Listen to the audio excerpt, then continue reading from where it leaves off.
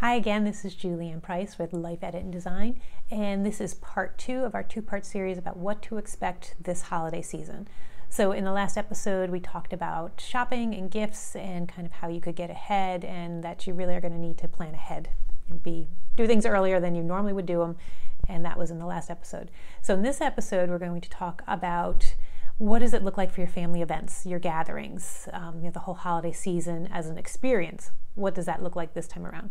So the first thing to note is the absence of all your experiences that you're used to, all the traditional things. So when I go onto, we have a website, I live in Albany, and albany.com is this great website with all these things to do in the area, and every listing for the fall said canceled. It was like so depressing to scroll through the list and see it's all canceled.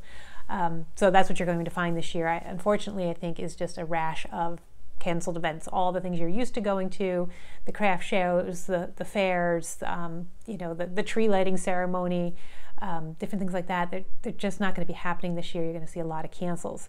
The other thing that's going to happen is all the school calendar events, the things that used to cram up your entire holiday season, the chorus and the band concerts, the pageants, the dance recitals, the plays, all the school holiday events, all going to be gone.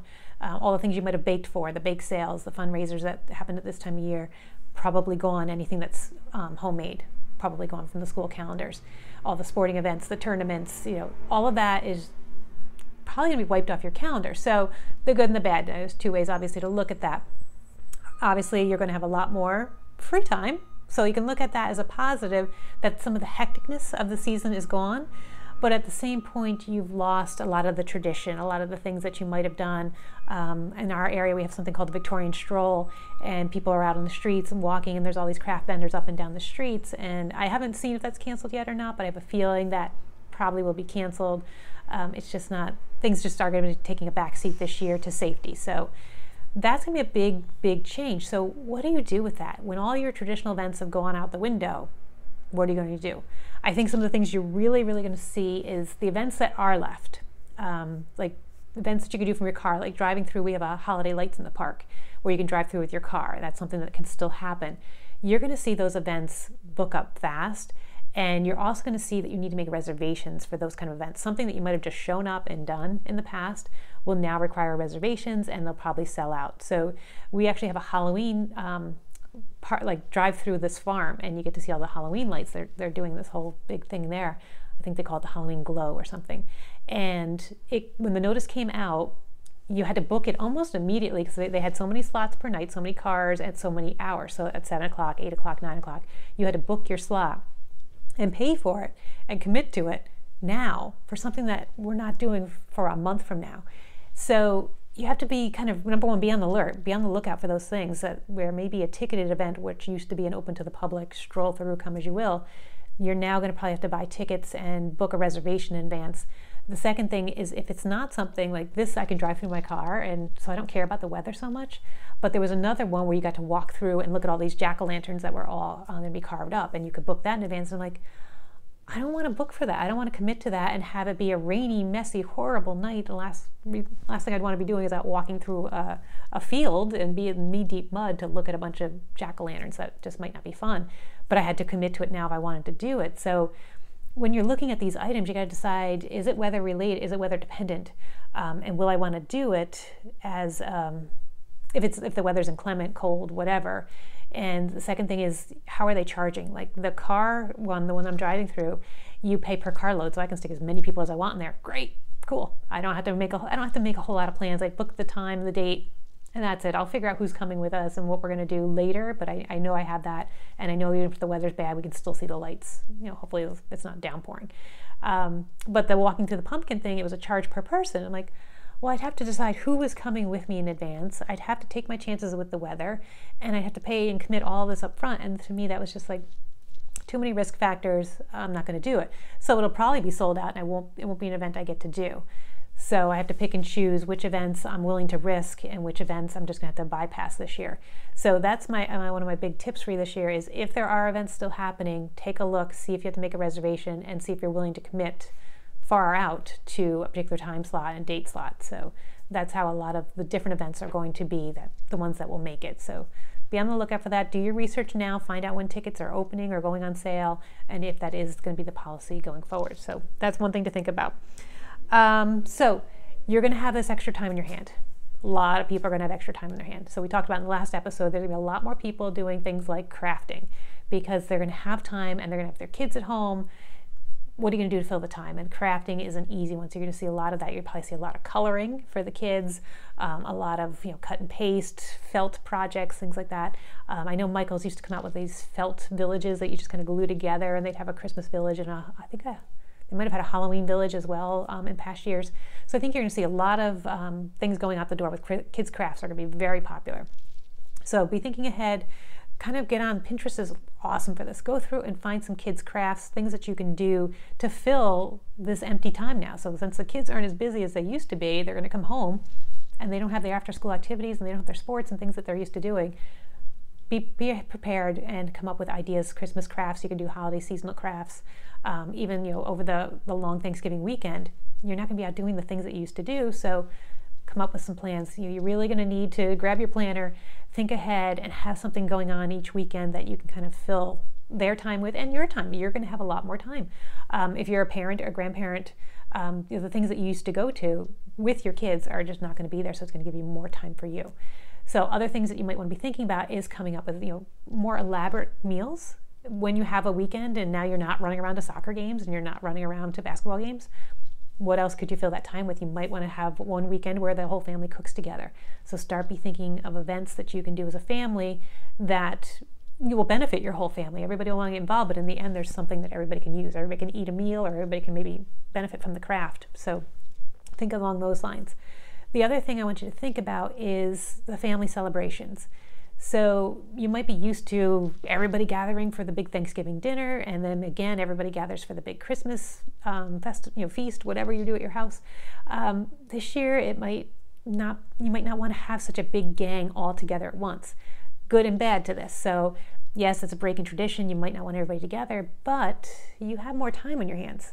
So why not have a series of smaller events where you're not exposing so many people to one another, but you're filling more time with it. So you could do, and they don't have to be elaborate events, but you could do an event maybe with just the grandparents or one set of grandparents, and then maybe do an event with cousins or neighbors or good friends, but spread it all out so people that might have all come to one event could now be broken down to smaller, more intimate events spread out over the season.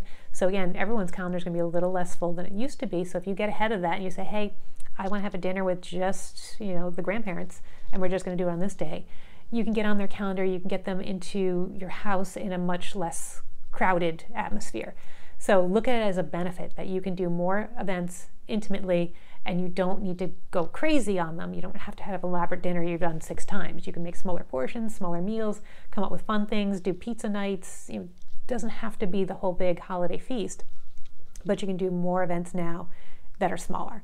And think about how you can schedule those strategically so that you have some fun things to do. So maybe you do, the baking cookies is an event you do with grandma, and you do a different event with an uncle and their family, where maybe you do a craft or make the gingerbread houses. That's always a fun thing to do. So now you're looking at different events you can do in the house, but with a different group of people. So it's not so much maybe centered around a meal, might be centered around an activity.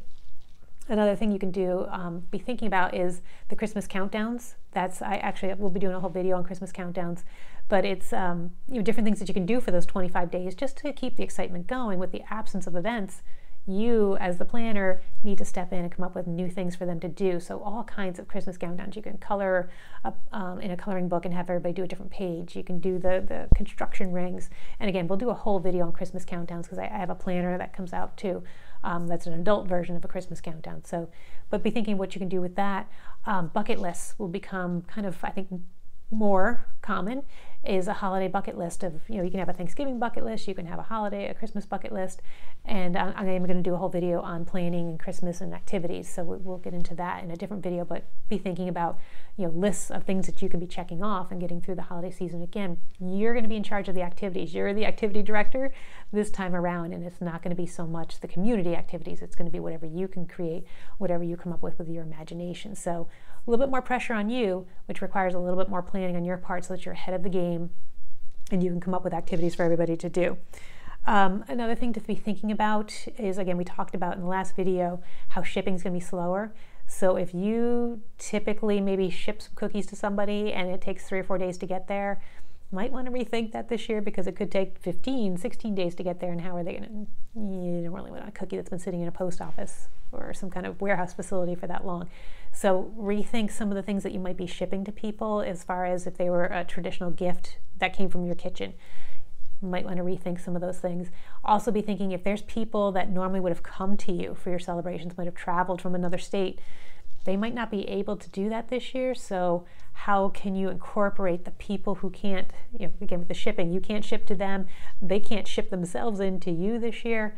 What else can you do? So can you have a Zoom activity, or whatever you want to do, FaceTime activity with some of these people that used to come into you, but now they can't?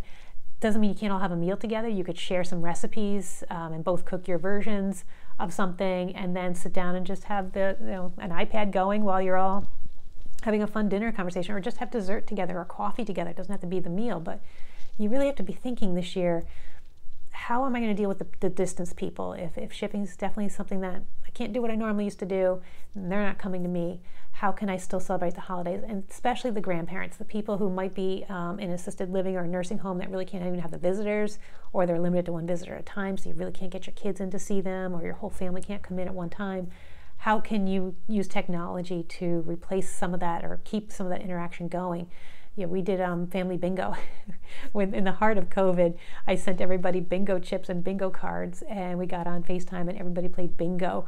And so I think my husband was calling the numbers, and we were all in different rooms with our phones going, and we played bingo that way. And I actually sent some joke prizes to everybody in advance, so that if you were the winner, you got to open, it was like a lottery ticket or something. It wasn't anything big deal, but I had gone ahead of time, and I dropped off stuff to everybody, and I shipped to the people who were out of the area, so that everybody had their supplies in advance, and then we all played bingo one night. So really, you got to be creative this time. This year, it's not going to be the traditions. This year is going to be new traditions. What can you come up with to make new family activities?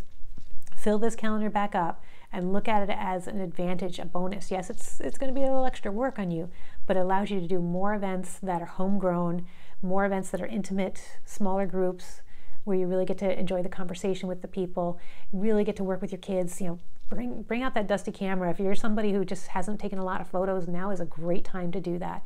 It's also a great time to look in those old projects. Maybe you had photo projects and you've always wanted to scrapbook for the holidays and you just never got around to doing it. You're gonna have more time this holiday season. Think about making gifts from photos and putting together some fun albums. Again, this is great for those people that you might have to ship something to, who are going to miss out on some of the activities that they're used to. Send them photos from last year's Christmas. Do a photo shoot with your family, some goofy things. Run out and go apple picking and take photo shoots there. Things that you can send to grandparents and people out of your area, so that they really have some fun. And again, you can do it electronically. You can send them a slideshow if they have the technology to handle that. But otherwise, print out photos, create a little album, ship it out to them. Give yourselves plenty of time. But really going to require you to be creative this year and think differently. So I wanted to make sure, did I get everything? I think I got everything I wanted to do to go over on this video. So again, a lot more planning on your part, a lot more effort on your part, but you can wind up with some really new traditions that are fun, and you can definitely have a better connection with everybody, because you're not going to be so rushed. If you plan ahead, you're not going to be crazy. You're going to have a nice thought out system for this year, and that requires you to do it now when things aren't crazy. Do your planning now, so you can roll right into the holiday season and have a great time. So some upcoming videos, I'm going to do one all on Christmas planning. I have a Christmas planner, and we're going to go through it, talk about how you can use that as a tool to get yourself through this holiday. And we're going to do another video again on the Christmas countdown and all the fun things that you can do to count down to Christmas to make those 25 days really exciting. If you haven't already, you want to subscribe to Life Edit and Design, to the newsletter. You get to know when these videos are coming out. You get to know what I'm working on next.